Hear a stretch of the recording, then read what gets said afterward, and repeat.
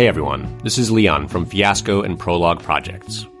On today's episode of 5 to 4, Peter, Rhiannon, and Michael are talking about a very recent case in which the Supreme Court blocked New York Governor Andrew Cuomo from restricting the size of religious gatherings because of COVID-19. This was a 5-4 decision. It was an injunction that was issued late last night. The majority said houses of worship had been singled out for tougher treatment, while the dissenters said the government needs leeway when it comes to public health in a pandemic. The decision has already spawned new complaints about pandemic-related restrictions nationwide, and it likely foreshadows the expansion of legal exemptions for religious groups. Justice Amy Coney Barrett, the newest justice, voted to block the restriction, along with Justices Thomas, Alito, Gorsuch, and Kavanaugh.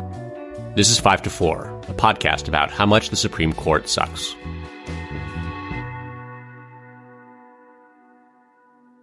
Welcome to 5 to 4. Where we dissect and analyze the Supreme Court cases that have coalesced like that garbage island in the Pacific Ocean, together a monument to the sheer scale of man's folly. I am Peter. I'm here with Rhiannon. Hi. And Michael. Hey, everybody. Today's case is Roman Catholic Diocese of Brooklyn v. Andrew Cuomo, the governor of New York. Ooh, who do we like more? This is a fresh one. The opinion dropped the night before this past Thanksgiving. The court held in a 5-4 decision, where John Roberts joined the liberals in dissent, that New York's restrictions on certain large religious gatherings were unconstitutional under the First Amendment because they violate the right to the free exercise of religion. This case is a big deal for a few reasons.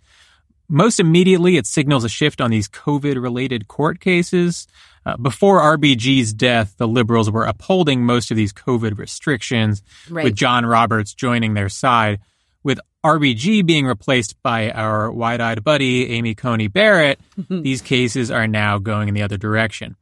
Right. More holistically, this case is the first of what are likely to be many more in which the conservatives on the court hold a very expansive view of what constitutes protected religious activity under the First Amendment. We are in a new era of unfettered special treatment for religious institutions, and this case seems like a good indicator of just how emboldened the conservatives feel about their hold over the law. Yes. Yeah. It's also a good reference point for how high the brain rot among conservatives goes. I think a lot of people view like the most aggressively anti-science positions of the electorate, like COVID denialism and so forth, as like the province of the less educated GOP base. Yeah. But here you have the conservatives on the Supreme Court, supposedly the tippy top of the conservative intellectual brain trust, essentially replacing the perspectives of medical experts with their own. Yeah. As we've noted before, the degree of separation between right-wing talk radio and the like, and the ostensibly foremost minds of American conservatism is much, much smaller than you might think. Right. You know, since the pandemic started, you've probably seen hundreds of viral videos where some lunatic in a grocery store is spouting off about the tyranny of COVID restrictions. So just imagine that lunatic was Associate Justice Neil Gorsuch, and that he was marginally more eloquent, and you're beginning to understand this case. That's right, yeah. That's right. Before we get started, I just want to note, like Peter said, this is our sort of first post-Ginsburg 5-4 decision. Yeah. And so I do think it's worth taking a minute to like contemplate that. I don't want to like trash a dead woman who was justifiably an icon to so many people, and I don't want to rehash everything from our episode about her. But I do think, as you listen to this case, it's probably good to remind yourself that her hubris is part of what brought us here. Yeah. And the result is going to be that a lot of people probably needlessly die. That's like a very predictable outcome of this case. Right. You know, luckily, it seems like vaccines are on the way, and so that might dull the impact. But the broader point is that there are real consequences to the decisions people in power make. And this is a particularly poignant and visceral reminder of that. Yeah. Michael, I'm not letting it slide your little flex on Amy Coney Barrett just now that you pronounced poignant correctly. Congratulations. That's right. So I can lay down some background for us today, just to like ground us in a bit of reality before we talk about what Andrew Cuomo and the state of New York were trying to do in this case and what got shut down. We all know that we are living through or trying to live through a pandemic right now, and that in the United States, the federal government has been more or less like utterly ineffective at keeping us safe, and that it's been left to like individual states and their respective public health officials, by and large, to figure out what to do and how to manage this crisis. Yeah. I was just going to say, this is like the first moment where like I really get why like the Articles of Confederation like did not last. Yeah. Like if we had 6 more years of this where we're starting over from scratch. Yeah. Like, this just doesn't work. Right. Like you need a strong federal government. Yes. Excellent point. So this fucking virus. The first thing we know about this virus is that it's deadly. It's alarmingly so. And then the second thing we know is how it's passed around, like how people transmit and contract the virus. It's passed person to person, typically through the transfer of respiratory droplets, obviously from like coughing or sneezing or talking. And this transmission happens quickest indoors in enclosed spaces. A recent Stanford study, in fact, found that on average across metro areas in the U.S., restaurants, gyms, hotels, cafes, and religious organizations produced the largest predicted increases in infections when those places were reopened and people were allowed to congregate again in those spaces. And kissing booths. Yes. Yeah. Please got that. And of course, we're now experiencing a surge in COVID numbers that scientists and public health officials predicted would happen as the result of colder winter months, students going back to school, all of it. Mm-hmm. So in response to all of this, New York Governor Andrew Cuomo, for his part, has issued dozens of executive orders since the initial outbreak of COVID-19 in March. But the one at issue in this case was a specific order issued just in October. This measure was prompted by surging cases in certain neighborhoods of New York City. Right. Some of them included like Orthodox, like Hasidic Jewish neighborhoods. Right. And what it did was allowed the governor to designate specific areas as red zones, orange zones, and yellow zones. So in a red zone were areas where concentrations of COVID cases were highest. And in those zones, the executive order capped attendance at religious services at 10 people. In an orange zone, the maximum capacity allowed in houses of worship was 25 people. So importantly, though, businesses that were deemed essential were not ordered to have the same capacity limits. So like, for example, a hardware store in a red zone didn't have the maximum 10-person occupancy. Right. But large indoor gatherings, importantly, like concert venues, those are completely shut down, whereas religious gatherings are allowed, but at these kind of limited numbers depending on what zone they're in.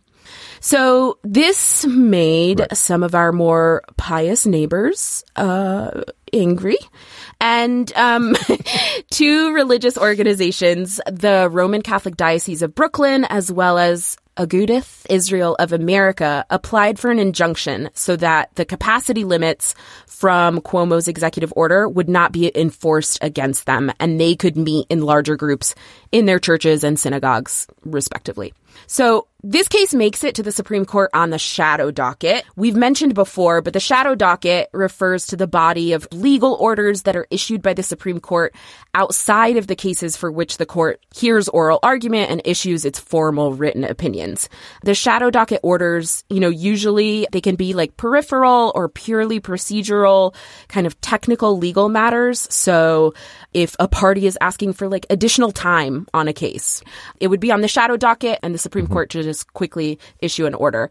But some orders from the shadow docket decide kind of contentious and urgent matters. The important thing here, I think, is that usually orders from the shadow docket are issued without additional written justification from the justices. Here, though, we did get written opinions. A lot of them. Yeah.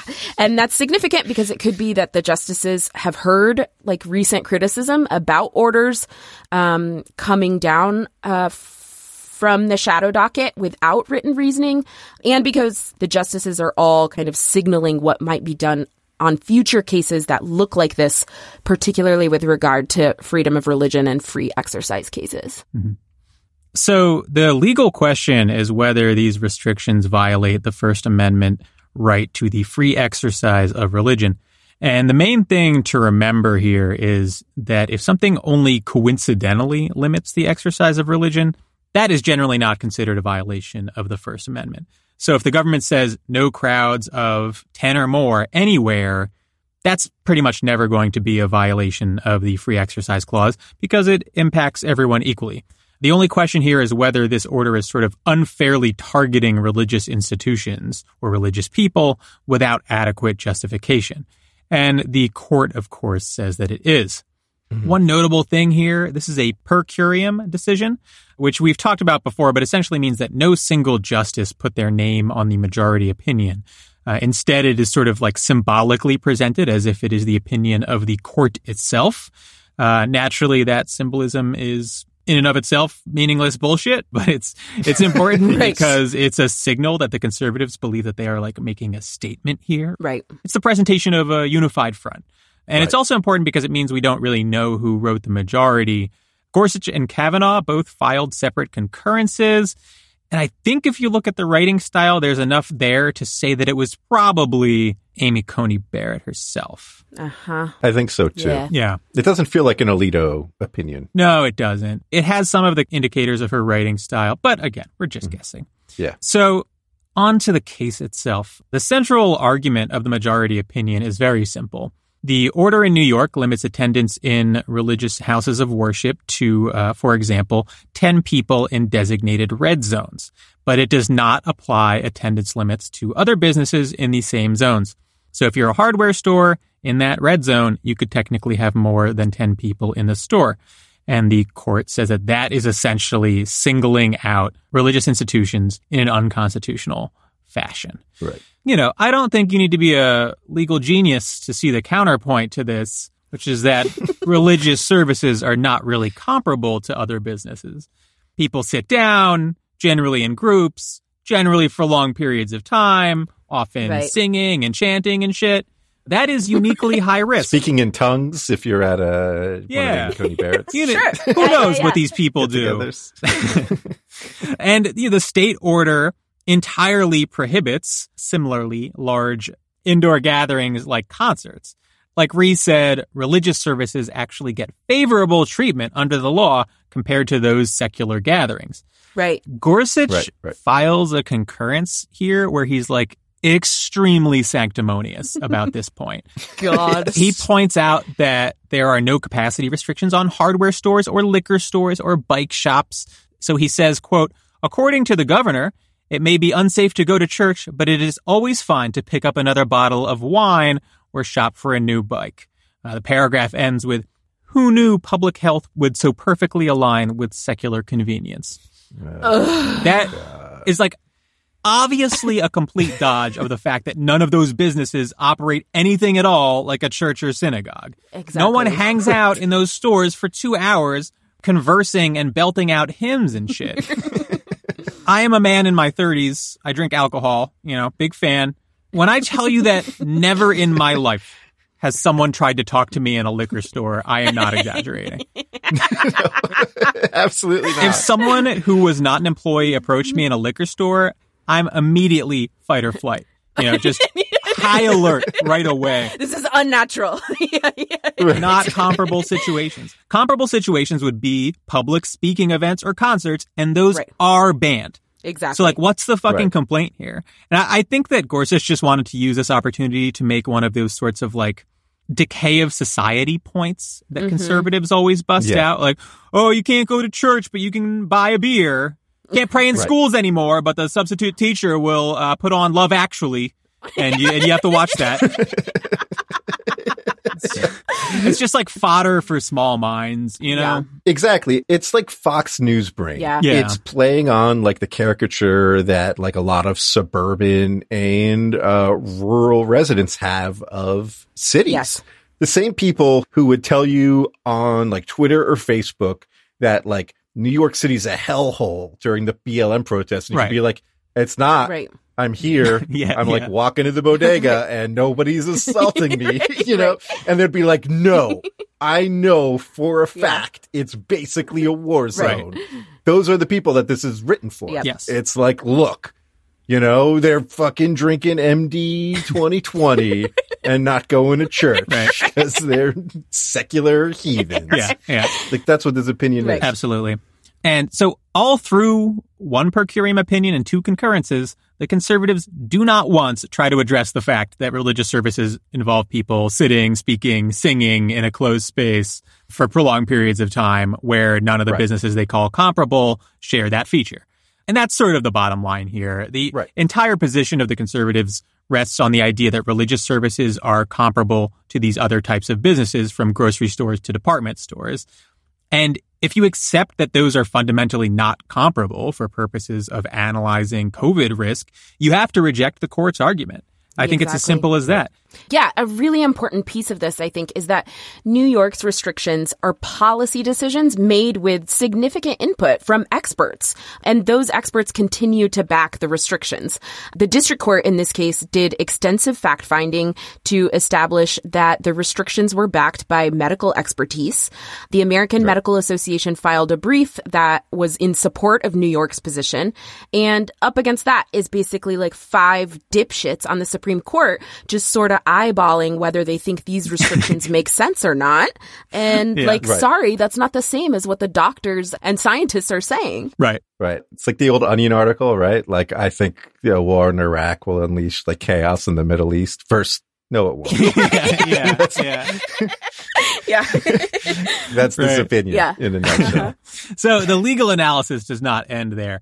The court has determined that religious institutions are being treated differently, and now they have to evaluate whether that is justified.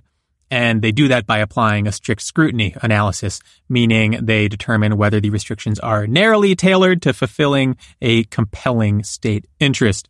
If that doesn't sound like it actually means anything, congratulations. You are basically a lawyer now. And the court points out that there's no evidence that the churches or synagogues in question have contributed to the spread of COVID. And like, do you get how fucking viruses work? Like, large crowds gathering in close proximity is going to be a high risk situation pretty much anywhere. So what is it that we're talking about here? Right. If you buy a gun, do you need to see it shoot someone to know it's dangerous? Or is it enough to know how guns work? Yeah, right, exactly. So the court then says that the order could have been tailored to the size and capacity of the relevant buildings, which I think is like fair enough, right? They could have done capacity restrictions. I think there's a good argument that capacity restrictions make more sense than pure head count caps. So, fine. Right. But in my view, that's just sort of an irrelevant argument because there's zero reason to believe that religious institutions are being singled out and unfairly targeted. Right. It would also be fine to just ban them altogether, like concert venues. Right. But instead, they were given this sort of additional privilege of you can have 10 or 25 or whatever people. Right. So even if you believe that the hard caps on capacity don't make much sense, that, as conservatives so often say, doesn't necessarily mean it's unconstitutional. Right. So we noted that 2 concurrences are filed here, one by Gorsuch, one by Kavanaugh, both of them a little bit crazier than the per curiam opinion. Right. The only thing I'll say about Kavanaugh's concurrence is that it substantively adds almost nothing to the other opinions. Yeah. And this is like the 3rd or 4th time I've thought that about a Kavanaugh concurrence. My boy he loves to file a concurrence. He loves to repeat what we just read and just put his name on it at the top. Yeah. But put it in his own voice. No, when Peter made this point when we were prepping for this episode, it was like this moment of clarity for me in like understanding Brett Kavanaugh because like in any fraternity, there's like a dude who he drinks 2 beers and then cannot shut the fuck up. He just loves the sound of his voice and he'll just fucking yammer on. Yeah. And like, I know that guy well because it was me in my fraternity. So like, no judgment on Brett on that point. But it's like a thing where like, once you see it, it's like, oh, yeah, I know this guy. That's him. Yeah. And even if you weren't in a fraternity, Brett Kavanaugh is exactly the guy that I had like intense culture shock over 1L year, right? You know this person from 1L, con law or Civ Pro. It's a white man who for his entire life has been told things like, oh, you're really good at debate. You should go to law school. Right. They've just been like stoked with that kind of praise their entire life. And so they get a platform and they can't say no. Yeah. That's right. I was told I was good at debate. And I should. Yeah, I know you're kind. We already talked a bit about Gorsuch's concurrence, like ranting about what he sees as secular privilege. But probably the most notable thing about it is just like how sanctimonious it is generally. The concurrence starts off with the line, quote, "Government is not free to disregard the First Amendment in times of crisis." Okay. and like the tone of his concurrence is like all along the same lines. His position is like not just that they're right, but that any other position is clearly disregarding the Constitution.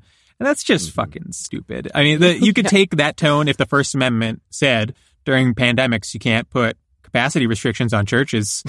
If that's what it said, I'd be like, you got me, Neil. That's right. But like the First Amendment says that it protects the free exercise of religion. Every single person who has ever studied it understands that that entails a massive gray area and requires a balancing act between the freedom to engage in specific religious activities and public policy needs. Right. I think the court's position here is bad and wrong, but even I will tell you that there is like no objectively correct answer here, right? And to act as if there is shows a wild amount of hubris and overconfidence, and I think is a good sign that we are not about to see a restrained conservative court. Really good point. I think that's right. So one of the big stories here is that Roberts joined the liberals in dissent. And Roberts' dissent dodges the merits of the constitutional question. Yeah. He's making the argument that the case is moot because the churches and synagogues in question are no longer in the designated red zones, and therefore, like the hard attendance caps no longer even apply to them. Roberts' argument is that we should not be issuing an opinion here where the situation can, still be changing day to day. This is classic Roberts equivocation, trying to dodge the touchier issue.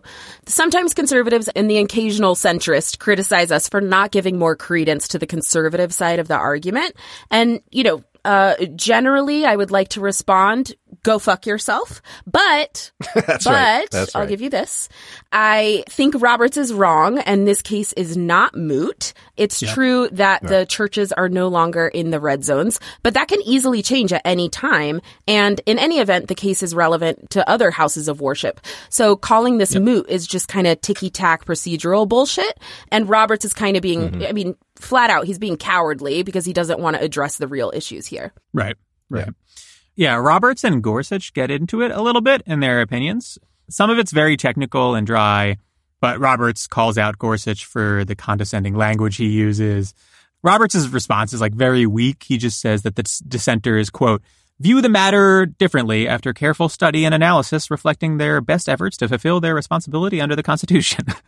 And this reminds me very much of the broader court's interactions with Antonin Scalia, who Gorsuch is trying to emulate to what I would consider to be an embarrassing degree. Scalia was famously venomous when he disagreed with his colleagues, veering into outright disrespect without much hesitation at all. Right. And his colleagues' response was generally to ignore his histrionics and maintain a measured tone no matter what he said. In my view, that approach was catastrophic, leading to a generation of conservative attorneys like Neil Gorsuch who believed that Scalia was untouchable, that he was intellectually superior, that he was like revered and feared by his colleagues. His sort of like boisterous overconfidence went unaddressed for the duration of his career, and it helped build like a marketable brand, not just around him, but around his type of conservative jurisprudence. Right. Scalia was never as sharp as he thought he was. Gorsuch is even less sharp.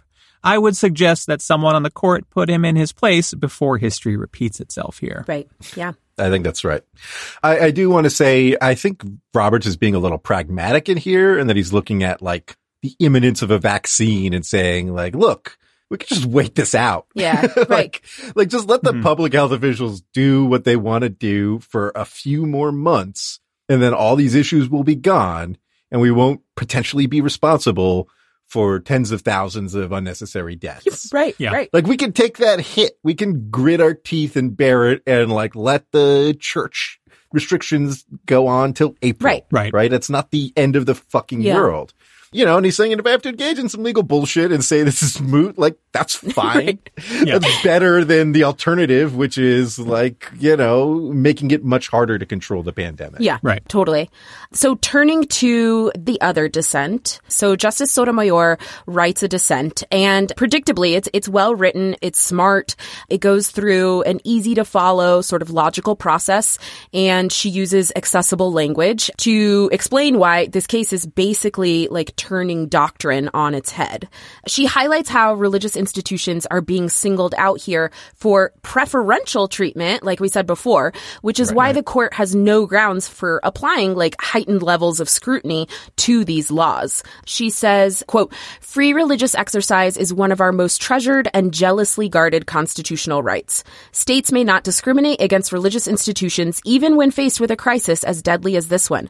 But those principles are not at stake today. The Constitution does not forbid states from responding to public health crises through regulations that treat religious institutions equally or more favorably than comparable secular institutions, particularly when those regulations save lives."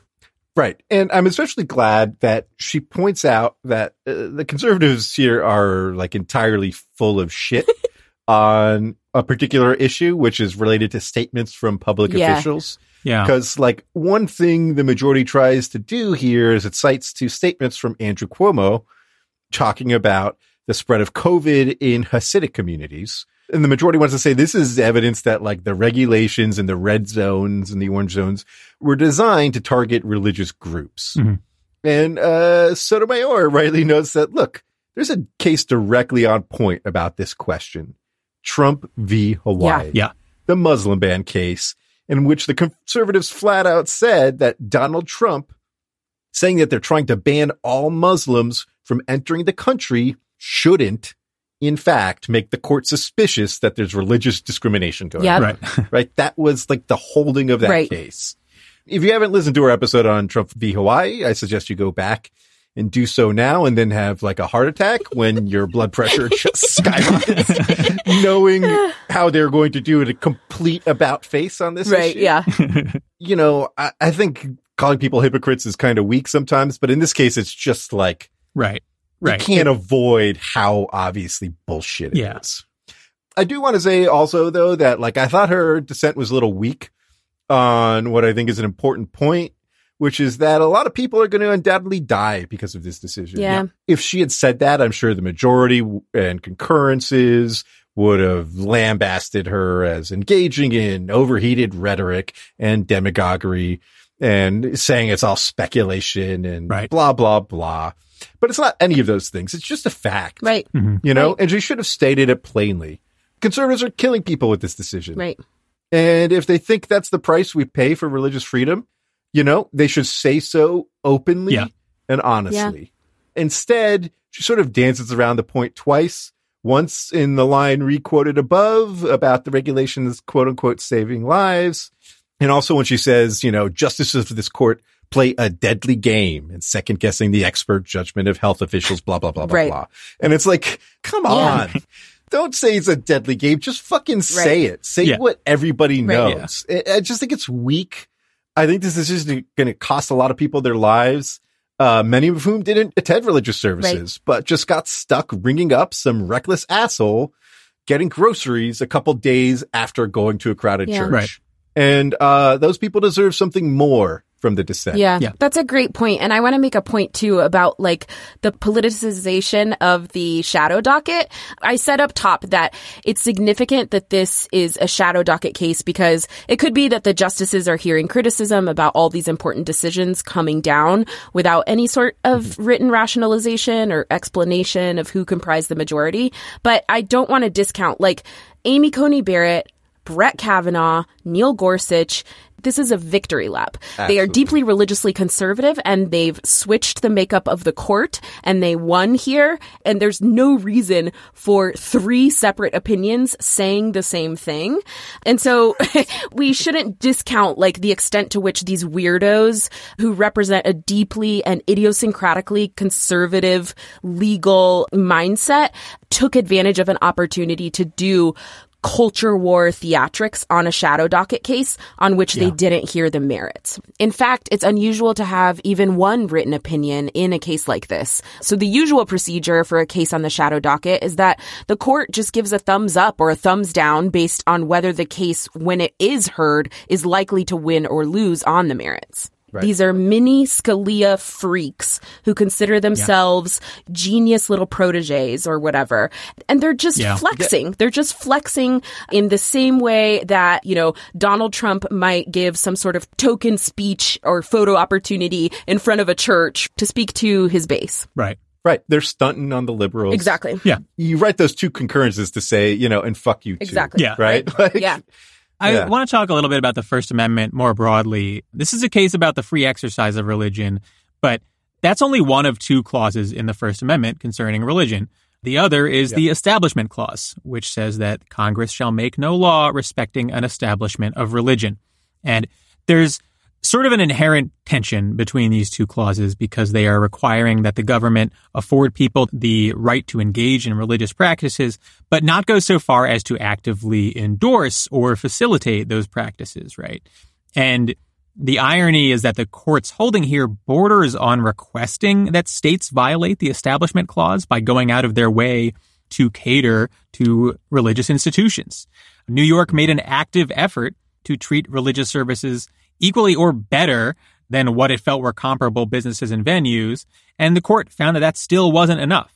And that's where I think we're going to see First Amendment jurisprudence go, where the court champions the Free Exercise Clause while marginalizing the Establishment Clause, forcing governments to consistently draft laws that are overtly designed to accommodate religion, rather than drafting laws that are indifferent to religion, which is what the First Amendment should require. And I don't want to get too deep in this, but there's a case that was written by Scalia himself, Employment Division v. Smith, I think, from 1990 or so, where the court held this. Again, this is Scalia writing it, saying that laws are supposed to be indifferent to religion. If something just so happens to coincidentally negatively impact a religion, that's not against the First Amendment. I believe that there is a good chance that we see that functionally overturned by the court over the span of the next several years. Right. I think that's right. And switching gears a little, Peter and Rhiannon have sort of laid out the law really well, and like at the danger of just reiterating what they've said. I'm just not convinced that the First Amendment has anything meaningful to tell us here. Yeah. Like, houses of worship were being outright shuttered. Sure. While people were out at concerts and shit, or there were stricter limits for Hasidic Jews than for Christians. Yeah. Sure. Okay. Yeah. That sounds like the right scenario for the First Amendment.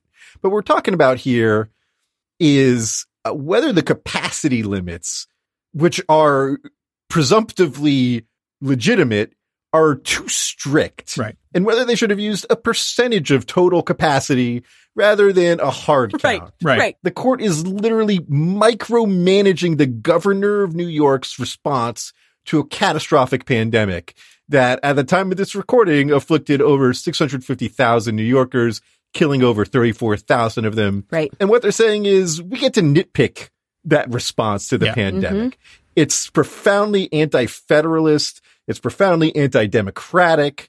It's just absurd. And I think doing it under the guise of the First Amendment is a joke. Absolutely. So, final thoughts. One of the best things about this for me was that the Pope immediately published an op-ed supporting restrictions like these. Yep. And very expectedly, the reaction of conservative Catholics has mostly been to reject the Pope. Yes. Like, you are an adult in a religion where, like, the central principle is that there's this one dude who is essentially the infallible mouthpiece of God, part of a line of succession that started with Jesus' appointment of St. Peter himself. And then that dude's like, hey, maybe try not to get other people sick. And Republicans are like, who's this fucking guy? Who died and made you king? And it was like, literally Jesus. Like,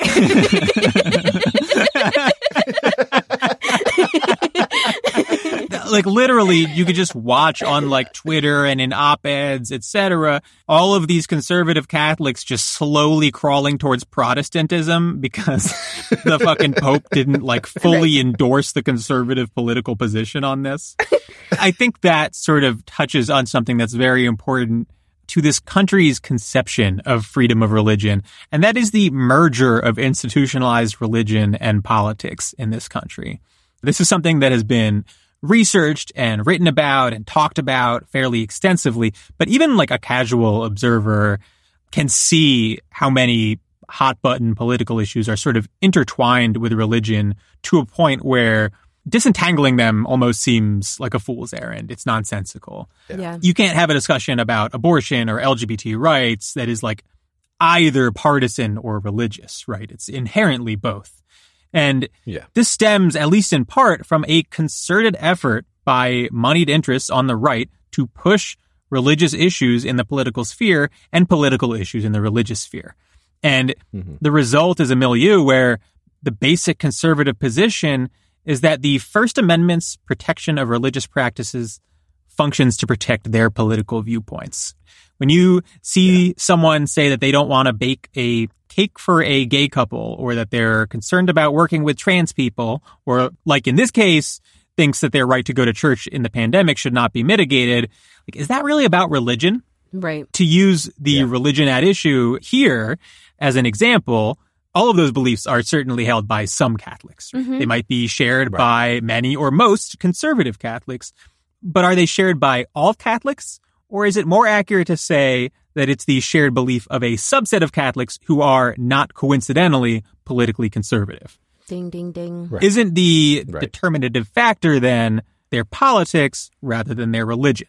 And look, I'm not saying that as if it's definitively true. This is a gray area for sure. But the court has essentially allowed many almost nakedly partisan beliefs to parade themselves around as if they are purely the manifestation of religion, when anyone who's looking closely can see that the truth is not that simple. That's right. So if you doubt us about the sort of potential scope of this decision, know that a case has already been filed in Kentucky challenging the closure of religious schools due to COVID.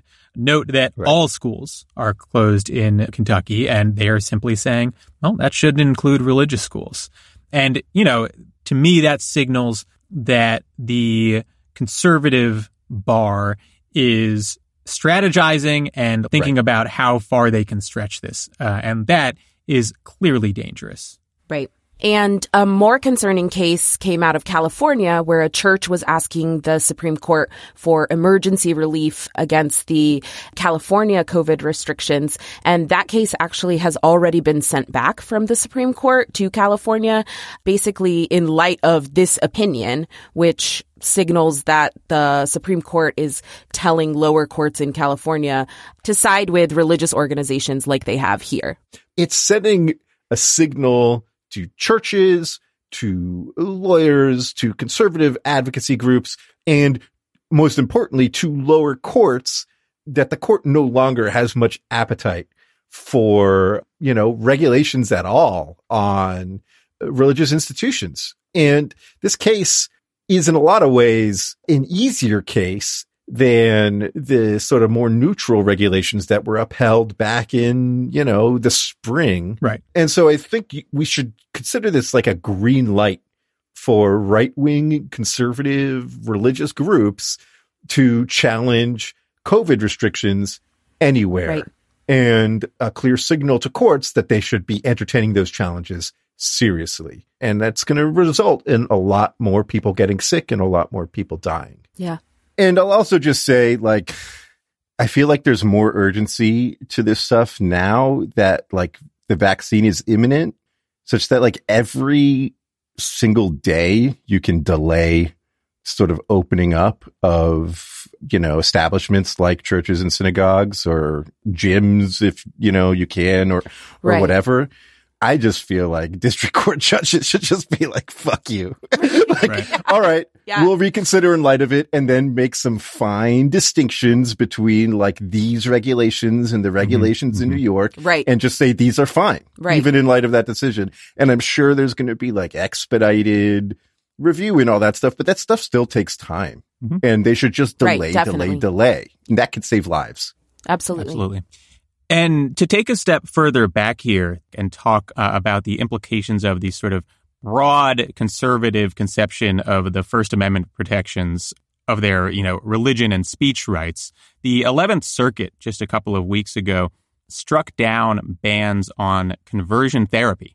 Conversion therapy is, if you don't know, the extremely anti-scientific and deeply morally disgusting practice of trying to convert gay children to become straight using what is essentially psychological torture. Right. The 11th Circuit said that conversion therapy was protected as free speech under the First Amendment. And, that's not a freedom of religion thing, at least in this case, but goes to show exactly how they use the First Amendment as a weapon for their cause. Yeah, absolutely. Just disgusting shit. Right. You guys ever get sort of maximally solipsistic and be like, actually, this is all just a grand experiment to see what it would take to get me to kill someone?